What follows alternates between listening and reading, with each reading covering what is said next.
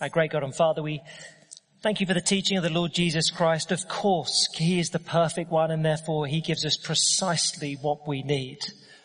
And Father, we pray that we would wake up as we read this, as we turn again to Jesus preaching about his return and what that means. Would that wake us up so that we use lives that honor you? Would your Spirit so work within us so that our desire is to use all you've given us for the growth of your kingdom, for our good in this world and the next, supremely for the honor of your name. Amen. Now, we would love to know the future. Knowing the future is a very useful thing, apparently. The small things, of course, the weather forecast, it has its uses, but in the big things for our own personal lives, great to know, Lord, should I go to this university or that university? And what does my life look like if I go here? If I go there, do I meet the man, the woman of my dreams, or do I meet them over here or there? Which would be a better place to go, Lord? That would be really useful to know. Lord, do I take this job or that job? Or do I stay in the job I'm in? If I stay in the job I'm in, what does my life look like in 5 years? I'd love to know. Or if I jumped over here, would it be better? Oh, I'd love to know that. What's the most useful way for me to serve you, Lord? Is it to stay here or to move over there? And if I do those things, what does life look like 10 years down the road? What choices do I close off? What do I open up? Wouldn't it be great? I don't think it's just me. Great, wouldn't it? To know the future. Not just for boring things like lottery numbers. Who'd want to know them? No one. Good, very good. To know the future is enormously useful. And yet you come to something like this in Matthew 25 and Jesus tells us what the future looks like. Great. Oh, he doesn't give you specific details of your life, but he says in outline, here's what the future looks like. Here's what you can expect. That is great to know. Now, if you are joining us tonight, we, in a little series, we've been working our way through Matthew's Gospel over about 8 years, with other things. And so this term, we're just in Matthew, 23 to 25. So, and really chapters 24 and 25, one sermon that Jesus gives merely to his disciples. And it's about the end of the world. Chapter 24, it looks a bit like this. Chapter 25, therefore, you want to live like this. Here's how you should live. And essentially keep watch.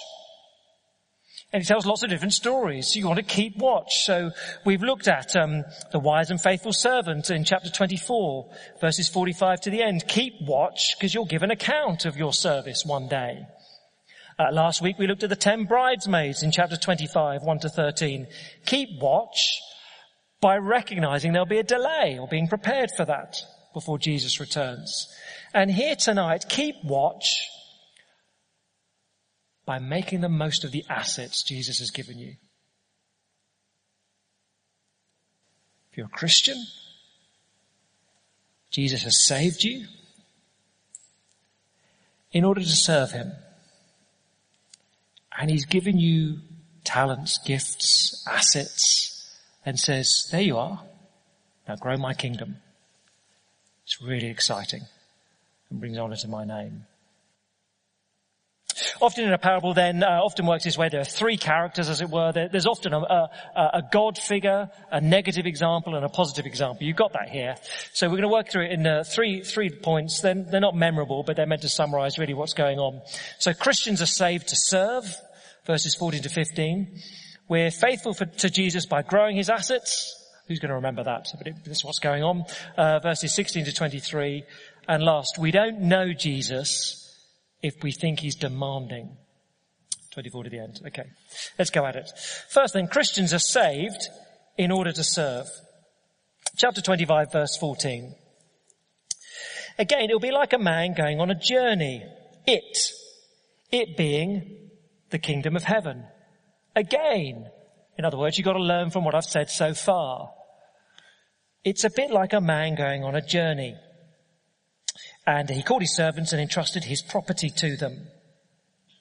Jesus then compares himself to a master of a household with various servants, and he gives things to his servants to look after. That's quite striking. Master, his disciples are servants. Now, that's not particularly flattering. But actually it's worse than that, because They've softened the blow, as it were, here. Technically, the word here is slaves. There's a very good word in the New Testament for servants. It gets used for servants all the time. Here it's the word for slaves that gets used for slaves. Jesus says, think of it this way. I'm a master. And if you're a Christian, you know that I've rescued you. You owe everything to me. All that you are and all that you have is mine. I've bought you by my blood. It's all mine. What says that's incredibly humbling. I have a friend who's a butler. Today, like in the 21st century, I used to always think they were only a 19th century thing in period dramas. But no, there are real butlers today, and he quite likes it. Sometimes his boss is demanding, sometimes he works for quite a nice character, gets to see lifestyles of the rich and famous a little bit up close, and he's with his good friends, a little indiscreet, which is quite interesting. But he's still a servant who can leave at any point. He can hand in his notice and say, I've had it. Christians are slaves. We're owned by Jesus. Can't just walk away. So that is deeply humbling. And yet at the same time in this story, it's incredibly ennobling because, verse 15, Jesus gives great gifts. So verse 15, to one he gave 5 talents of money, to another 2 talents, and to another 1 talent. Now the footnote is completely wrong. I don't know what they're talking about here. A talent is a lot of money. A talent was, in the currency of the day, was 10,000 denarii.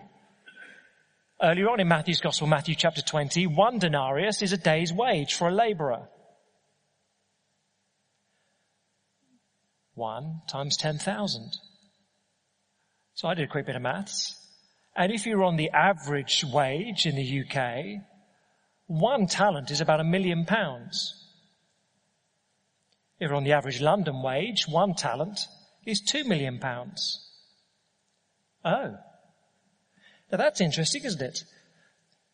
It's like a man going on a journey, verse 14. He called his slaves to him and trusted his property. To one he gave £10 million, to another £4 million, to another £2 million. Oh, that's quite a lot of money. Yeah, it is. See, on one hand, it's very humbling. We're slaves, says Jesus. On the other hand, very ennobling. I give you serious responsibility in this life. When I entrust gifts to you, I'm not mucking about. Jesus doesn't treat us like children.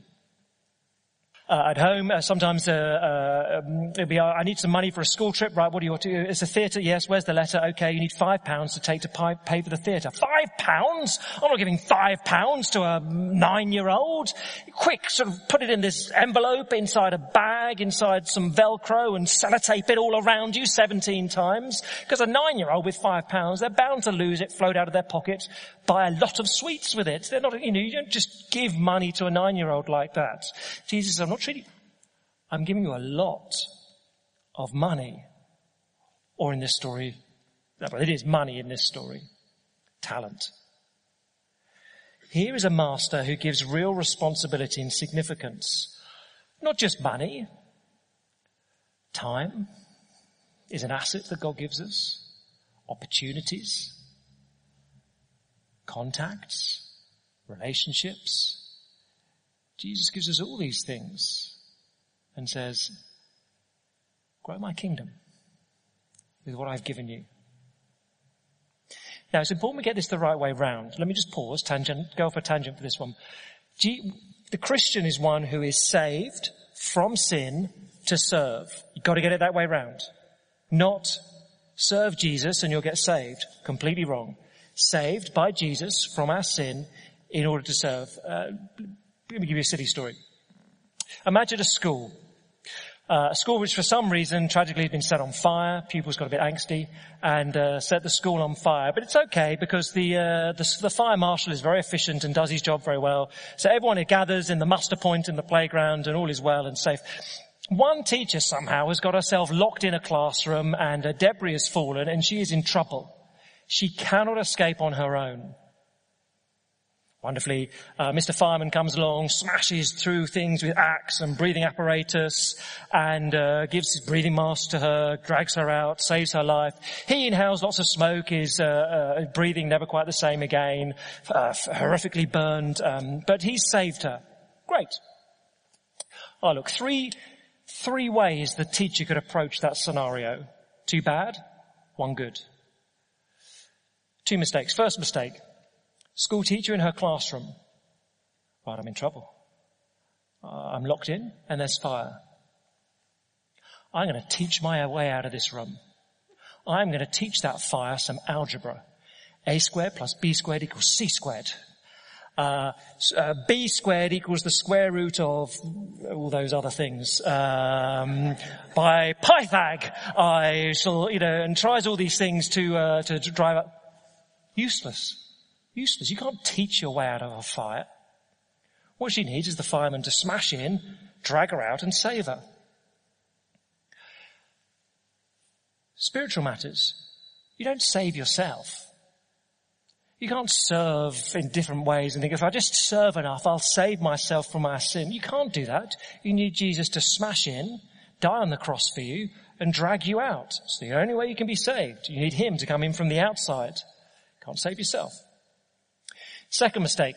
Teacher, she's in there, fireman pulls her out, saves her, phew, all is rescued, goes home and thinks, well, that was traumatic. I'm never teaching again in my life. I'm staying in my house, I'm claiming my compensation, and I'm claiming benefits, and I'm just going to be here for the rest of my days. Well, the fireman goes to visit her. Look, I'm disfigured, my breathing's never the same, I've rescued you. What are you doing? And she says, well, I don't need to teach anymore, because I'm not in a fire. No, but you're a teacher. That's what you do. I didn't save you for you to sit at home all day long. I saved you in order you could get out there and teach. Again, in spiritual matters, Jesus doesn't save believers just so we say, great, I'm saved. I'll just do whatever I want now. No, we're saved in order to serve. Third approach from the school teacher, she's rescued, pulled out, hooray, I'm saved, great. And now, what a chance I've got. I was about to die, now I'm alive, and I'm going to make the best use of this time. I've got another chance to go, to teach pupils. Great.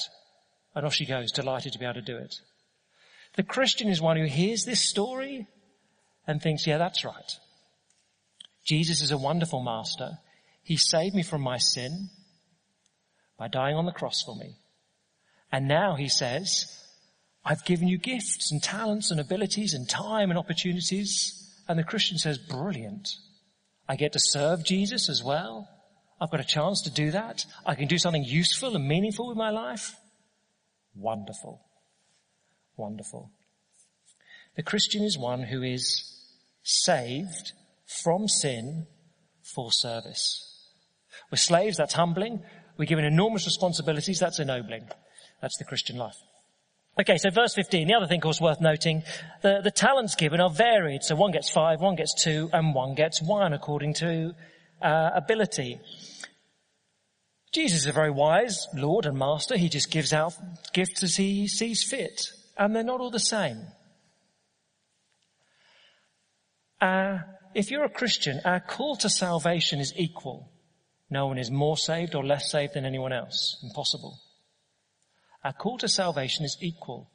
Our call to serve is varied.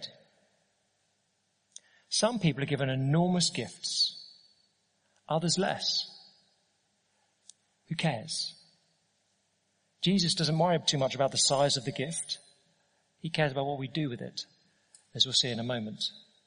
But there's reality there, isn't there? Some people will grow up in a Christian family in the UK and they get a great education and they go off to university and they have all number of choices, in one sense paralyzed by choice. What shall I do with the rest of my life? If you're a fan of your students, what are you going to do with the rest of your life? I'm fed up with people asking me that question. You've got all sorts of choices ahead of you about how you might serve Jesus. And all sorts of opportunities given the background you've got. Well, that's pretty different from someone who grows up in a Christian family in northern Iraq, where IS are beheading the children of believers. Your opportunities to serve and the choices you've got are a bit more limited. Just different. Oh, and don't miss him. I'm not saying one is a 5-talent life and one's a 2-talent. That's not for you or I to judge. Just varied. Our call to salvation is equal, but our calling to serve varies, given different gifts.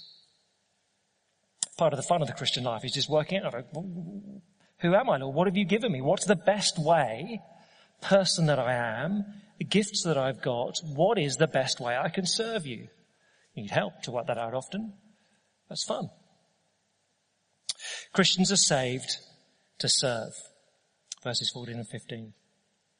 Okay, second thing then, we're faithful to Jesus by growing his assets. We concentrate here then on verses 16 to 23 on the good guys in the story. Can we just, for the sake of brevity, we're going to call them Mr. 5, Mr. 2, Mr. 1.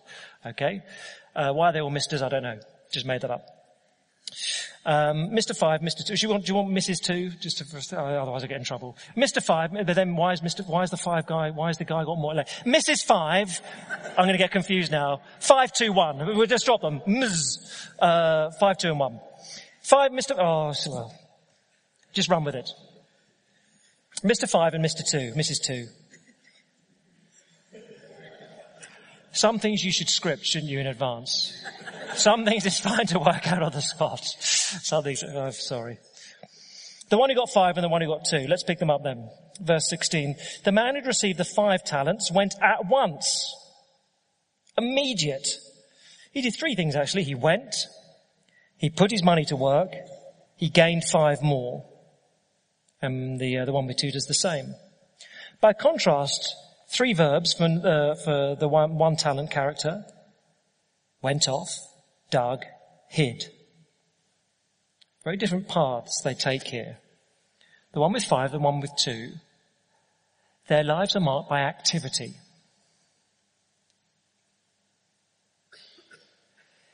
Jesus says Christian hope in the future and his return, you can see it in activity which seeks to grow Jesus' kingdom.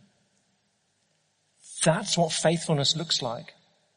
Sometimes we can slightly conceive of faithful. He's a faithful man. They're a faithful family. They just sit in the room with no one there and preach the truth all day long, and they really are faithful to the Bible.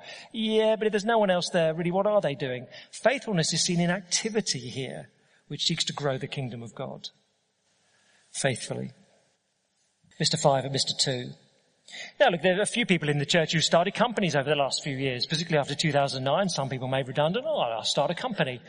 And it doesn't matter actually if you've got how brilliant a product you've got, how much financial backing you've got, how many contacts you've got.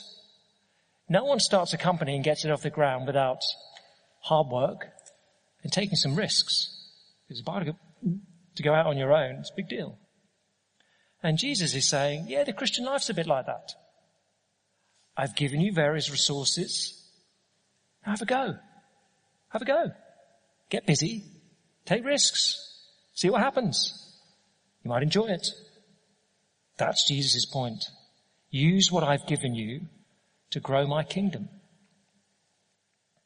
Verse 16, what does it mean? They gained 5 more. This man, he gained 5 more. Or verse 17, the one with 2 talents gained 2 more. What does that mean? Well, you don't want to push too many details too hard in a parable. The point of the parable is get busy to make the best use of what Jesus has given you. But interesting elsewhere in Matthew's gospel. So for example, chapter 18, if you pull a brother back from sin, you gain him. Same word. You share the gospel with someone, they become a Christian, you gain them. So I think it's fair to say at least part of what is being spoken of here is seeing people grow as Christians. You encourage them to keep going as Christians. You explain the wonderful message of Jesus' salvation so people become Christians. That is the work of faithfully using what Jesus has given you to be involved in that sort of stuff. Our task here and now is to take the talents, in the sense of gifts, abilities that Jesus has given us, and use them to grow his kingdom. That's what the master expects. But you've got to get the relationship right. It's a fairly pathetic story of my youth, but I grew up in a small village, And one of my friends at school, he was basically his family, one of a number of kids, but his family were the wealthiest family in the village. And you kind of work these things out as a child, that your life is a bit different. You go and visit their house and they've got a swimming pool in their garden and a tennis court. And you realize, oh, that's just a bit different from where we live. And times have changed and people travel all over the world quite easily now. When I was growing up, I know it's a time ago. But I never went overseas till I was 14 years old. For me, exotic was Cornwall. Cornwall is exotic. They had palm trees in Cornwall. And then you realize actually they're not palm trees, they're cabbage trees, which is a bit disappointing because cabbages aren't very exciting. But this was a family that had houses overseas. They had a house in Italy and a chalet in Switzerland. They were just wow. And the toys in this household were amazing. And they were just a really nice family. And it was, I was pleased to have them as my friends. When I was about 7, maybe 8, that family adopted a little girl, or similar age. And, it's interesting, never known that before. It was a whole new world, adoption. What's that then? You learn 1 or 2 things about that. And this girl didn't know who her father was. Her mum, complete chaos, unable to look after her. This girl had been in and out of children's homes for a number of years. So a messed up life, and 1 year here, 2 years there, and that had been her life until about the age of 8 years old. And this family of extraordinary resources had adopted her and completely changed her life. Here's the really sad thing. I remember observing this and thinking, I'd quite like to be adopted by that family. It's terrible. I just don't, covetous thing that just for the sake of toys, for the sake of Lego, I would have sold my birthright. And I remember observing this girl. She came into our school. She was a year above, but came in and everyone knew she was, hopeless at school. Years behind everyone else. But, she did all right and made some progress and then went to the local secondary school and actually just worked really hard. Got A-levels, went off to university, became a vet, opened her own practice. Her life completely changed around. Now look, when we were about 9, something like that, it's a terrible conversation. But I remember asking her, having a conversation with her one day and saying, so Nicola, the family you've joined, they're really wealthy, aren't they? Well, yeah, I guess they are. Why'd you bother doing any work? Why'd you bother? They've got a swimming pool and a tennis court. And whatever you do in life, you'll always have loads of money. It's very interesting. Even at age 9 or 10, she got this. She said, yeah, my life is completely turned around. I am loved. I have brothers and sisters now. I have a mum and dad now. And I know whatever I do, I'll be loved. They've told me that and I believe them. But at the same time, I have so many opportunities. Now I can choose, what do I want to do with my life? And I want to grab hold of every chance and every opportunity I've got. I don't know if I'll ever pass an A-level. I don't know if I'll go to university. Actually, she turned out to be really quite bright. I don't know about those things. But I'll give it a go and see what happens.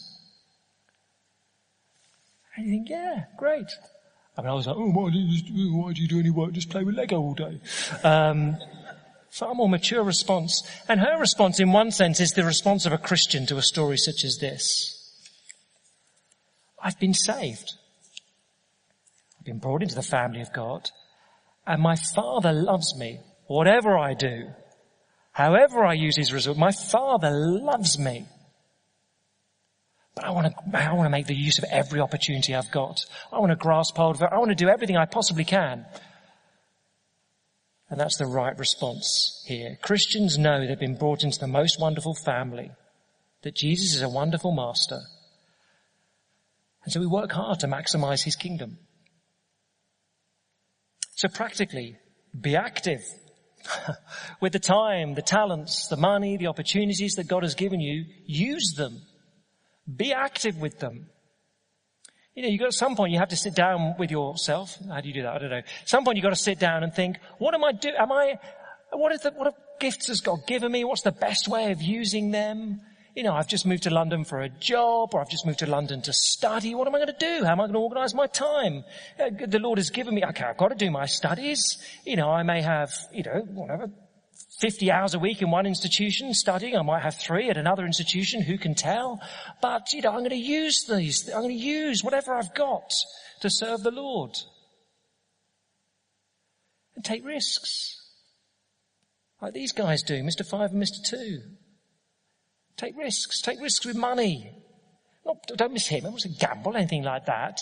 But so every time you give money away, it feels a bit risky. Oh, will I need that money? I don't know. Well, I'll just have a go. It's not our money anyway. It belongs to Jesus. With our time. Have I got time to do this, to help out here? If I leave now to go and encourage my small group to go to whatever student KG, I won't be able to study. I'll be the first to leave the office. Yeah, well, you've got to make a judgment call on these things, but it's not your time anyway. It's Jesus' time. He's lent it to you for the next 70 years. Goes pretty quickly. He's lent you time. Use it for him. What about relationships? What Jesus has given you and put people around you that you know. And you think, well, I should probably let people know I'm a Christian, but it's a bit risky doing that. What if they don't like me? What if they get angry about various things? Well, they're not your relationships. Jesus has given them to you. He's given you every opportunity you've got. Use them for him. Have a go. That's the encouragement of a parable such as this. Not a lot happens without activity. Not a lot happens without taking a few risks. It's a tangent in one sense, but, a few months ago we decided we're going to try 2 evening services here instead of 1. Is that a good idea? I wasn't sure. I still don't know. But partly I just thought, well, you read something like this and you think, well, let's have a go. If it works, brilliant. If it doesn't, oh well. We'll survive, we'll pick up the pieces. Hard work in the meantime, but it doesn't matter. Listen, you've got to try things. You've got to try things. Jesus, you've given us various opportunities. We're in this city at this moment with these people. What are we going to do? Let's have a go. Maximize, grow the kingdom of God. That's why we're here. We're faithful to Jesus by growing his assets. Oh, look, verse 19, the master returns and settles his accounts. Verse 19, after a long time, the master of those servants returned and settled accounts with them. The man who received the 5 talents brought the other 5. Master, you entrusted me with 5 talents. See, I've gained 5 more. His master replied, well done, good and faithful servant. You've been faithful with a few things. I'll put you in charge of many things. Come and share your master's happiness. This day is the awards ceremony beyond compare. You ever see the Oscars or the BAFTAs? Everyone's dressed up and it's a nice meal. Presumably you get a nice meal at that sort of thing. And everyone has a few drinks, maybe a few too many. Oh, very good, very good. Oh, lovely. And so, that is a stale cheese sandwich of about 6 months you find behind the fridge compared to this awards ceremony before the living God. And what does he say? Yeah, well, the master says, well done, good and faithful servant. Why is he faithful? Because he's been busy and used what the master had given him. And here's your reward, 2 things. I'll put you in charge of many things. Come and share your master's happiness. Possessions and joy. That's interesting. Joy, I think we get. Be rewarded with joy. Well done for how you lived your life here on earth. Come and enter into the delight of the Trinity. Come and enter into the eternal relationship of Father, Son, Spirit, of perfect love. Come and enter into the joy of seeing God face to face. Yeah, I think we get that. Possessions? Really, Jesus? It was a bit odd. Shouldn't I just serve Jesus because I love him? Or because he's saved me? And I'm just wonderfully thankful. Yes, and yes, those are great. But Jesus also serve him because you'll be rewarded. It's his encouragement. Possessions? Oh, don't get hung up, I guess, on the detail. I always found C.S. Lewis helpful on this. What is a reward in heaven if it's sort of physical thing? Don't think of it as a sort of gold watch you get after 20 years service. Well done, have an engraved gold watch. Not quite like that. But the reward is intrinsic to what you've done. So C.S. Lewis gives the example. A man marries a woman. If he marries her, he doesn't really like her, but he marries her because she's rich. And he marries her for her money.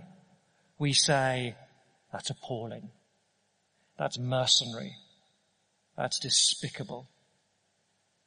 If a man marries a woman because he loves her and he just wants more time with her, he wants to share the rest of his life with her, we say, that's entirely right, entirely appropriate. If you serve Jesus because you want money, that'll be weird. If you serve him because you want more of him, that's entirely natural. So it makes sense if the reward is attached or in some way connected to the labor that we've put in. That makes sense to us, I think. Mr. 2 talents, verse 22. He also came, Master, he said, you entrusted me with 2 talents. See, I've gained 2 more. His master replied, well done, good and faithful servant. Do you see it's precisely the same words as verse 21? You've been faithful with a few things. I've put you in charge of many things. Come and share your master's happiness. Different levels of gifting, precisely the same reward. Jesus is not interested fundamentally in the quantity of our achievements, but in the quality of them. Someone here might have a future like a Billy Graham and preach the gospel to hundreds of thousands of people and see tens of thousands of people become Christians. Good on you. Someone else here might be Sally Small and live in Little Piddle in the Whittle, a village of 10 people, and you share the gospel with all 10 of them and one of them becomes a Christian. Well done you. Our results, you leave them to Jesus. Have you been faithful with the opportunities you've been given? The resources in front of you. One person, incredibly talented, can achieve phenomenal things. One person, not particularly gifted, never set the world on fire. But have you been faithful with what Jesus has given you? That's the question. He's not going to ask, what did you achieve? But, were you faithful with what I gave you? See the difference? So none of us can say, oh, I'm just 1 talent. I've got no money and no time. I don't know anyone. I've got no friends. I've got no future. I can't do anything. Just do what you can. If that's you, I'm sorry. But do what you can. Do what you can. You can still hear, well done, good and faithful servant. We're faithful to Jesus by growing his asset. Very briefly, the last bit. We don't know Jesus, thirdly, if we think he's demanding. 24 to the end. Oh dear, Mr. 1. Verse 24, then the man who'd received the 1 talent came. Master, he said, I knew that you're a hard man, harvesting where you've not sown and gathering where you've not scattered seed. So I was afraid and went out and hid your talent in the ground. See, here's what belongs to you. Do you see what he accuses his master of? Verse 24. Hard man. Unscrupulous capitalist. Gathering where he's not sown. Mr. 1 says, I've not done anything with what you gave me and it's your fault. Because you're so scary, I was paralyzed. I just didn't know what to do. Nothing here. No recognition that he's been given a wonderful gift.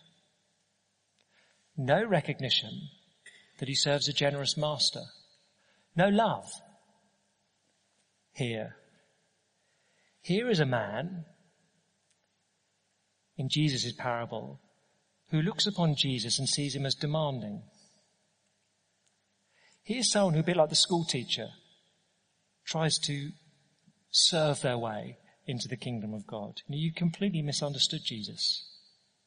Know that you're saved, give thanks and say, oh, brilliant, what can I do? I'm saved. There's no fear. If you understand this, number 5 and number 2, they're not fearful. They say, yeah, we get to serve Jesus. Great. Let's do what we can. Number one is scared, because he doesn't get that he's already saved. He doesn't understand grace in his life. If you read this sort of parable and are scared and think, wow, I don't know, what will Jesus make of me? If you're scared, I don't think you've understood Jesus. He saves and then says, enjoy serving. Give your life to serve me. It's exhilarating if you understand it rightly. And we're saying, of course, if you're a Christian, you are a success. You're known by the God. You're loved by him. You have a great name that's been given to you. These are not things you achieve. They're all gifts you've already received. The girl I grew up with, Nicola, she was never scared of letting down the family. She knew she was loved. But thought, I just made the most of this. Fabulous opportunities. Verse 26, Jesus replies, or the master replies, look, essentially says, look, by your own logic, you've screwed up. Verse 26, you wicked servant. So you knew that I harvest where I have not sown and gather where I have not scattered seed. Well then, you should have put my money on deposit with the banker so that when I returned, I'd have received it back with interest. Okay, let me just run with your logic. You say I'm sort of like an unscrupulous capitalist who's always demanding money. You could have at least put it in the bank. You got some interest on it. You did nothing. You've got that really wrong. Failing to use the gifts that God has given because you're scared, you've misunderstood Jesus. That laziness is, it's sin. Verse 28, the master says, take the talent from him, give it to the one who has the 10. For everyone who has will be given more and he'll have an abundance. Whoever doesn't have, even what he has will be taken. And throw that worthless servant outside into darkness. And in the common phrase of Matthew's gospel, there'll be weeping and gnashing of teeth. Look, some find that shocking, but you do know, don't you, that in the New Testament there is never an example of someone who becomes a Christian and fails to change. The whole logic of becoming a Christian, conversion, Jesus is now your master. You become a Christian and your life changes. So we're given the paradigm, Zacchaeus, Levi, meet Jesus, converted, their lives are turned upside down, they change. There's never in the New Testament someone who's genuinely born again and doesn't change. There's always a willingness to serve. We are slaves of a wonderful master. He really is very good. He saved us. And now he says, I've given you opportunities. I've given you gifts. Use them. Use them to maximize my kingdom. I tell you what, you should really enjoy that activity here and now. It's great. Makes life worthwhile, meaningful. And then, know the reward. Great joy. Great possessions, whatever that means. But you'll be rewarded. I became a Christian university near the end of my first year through the faithful witness of some good Christian friends. And I was baptized just at the beginning of my second year at university, along with a few others at church. And we were quite excited. It was quite fun. We went to these swimming pools, and got down there. But one of the guys was in his 50s. I, to my shame, can't remember his name. He was a window cleaner, and I worshipped with him for the next 2 years or something. But I remember chatting to him, and we were chatting, it's great getting baptized. You become a Christian? Yeah, I become a Christian. Great. And we were both excited. But at one point he said to me, I envy you. I am so thrilled that I've become a Christian. But I've wasted most of my life. You got most of your life ahead of you. Young man, don't waste your life. Give it to Jesus. I really wish I could take back the last 30 odd years. No, it's a sort of conversation you don't forget, actually. Don't waste it. Let's pray together. Our Father, we praise you that the Lord Jesus Christ is the most wonderful Saviour who has entered this world and saved us from sin if we're trusting in him, so we can have an eternity of glory with you. And then beyond that is a wonderfully generous master who says he has work for us to do here and now. Would we make the best use? Would we take the assets, the time, the money, the opportunities, the relationships that Lord Jesus has given us and use them to grow his kingdom? Father, work in us that ambition so that we look back when we finally reach heaven and say, we are thrilled with the way we use the gifts you've given us. We pray for our good, but supremely the honour of Jesus' name. Amen.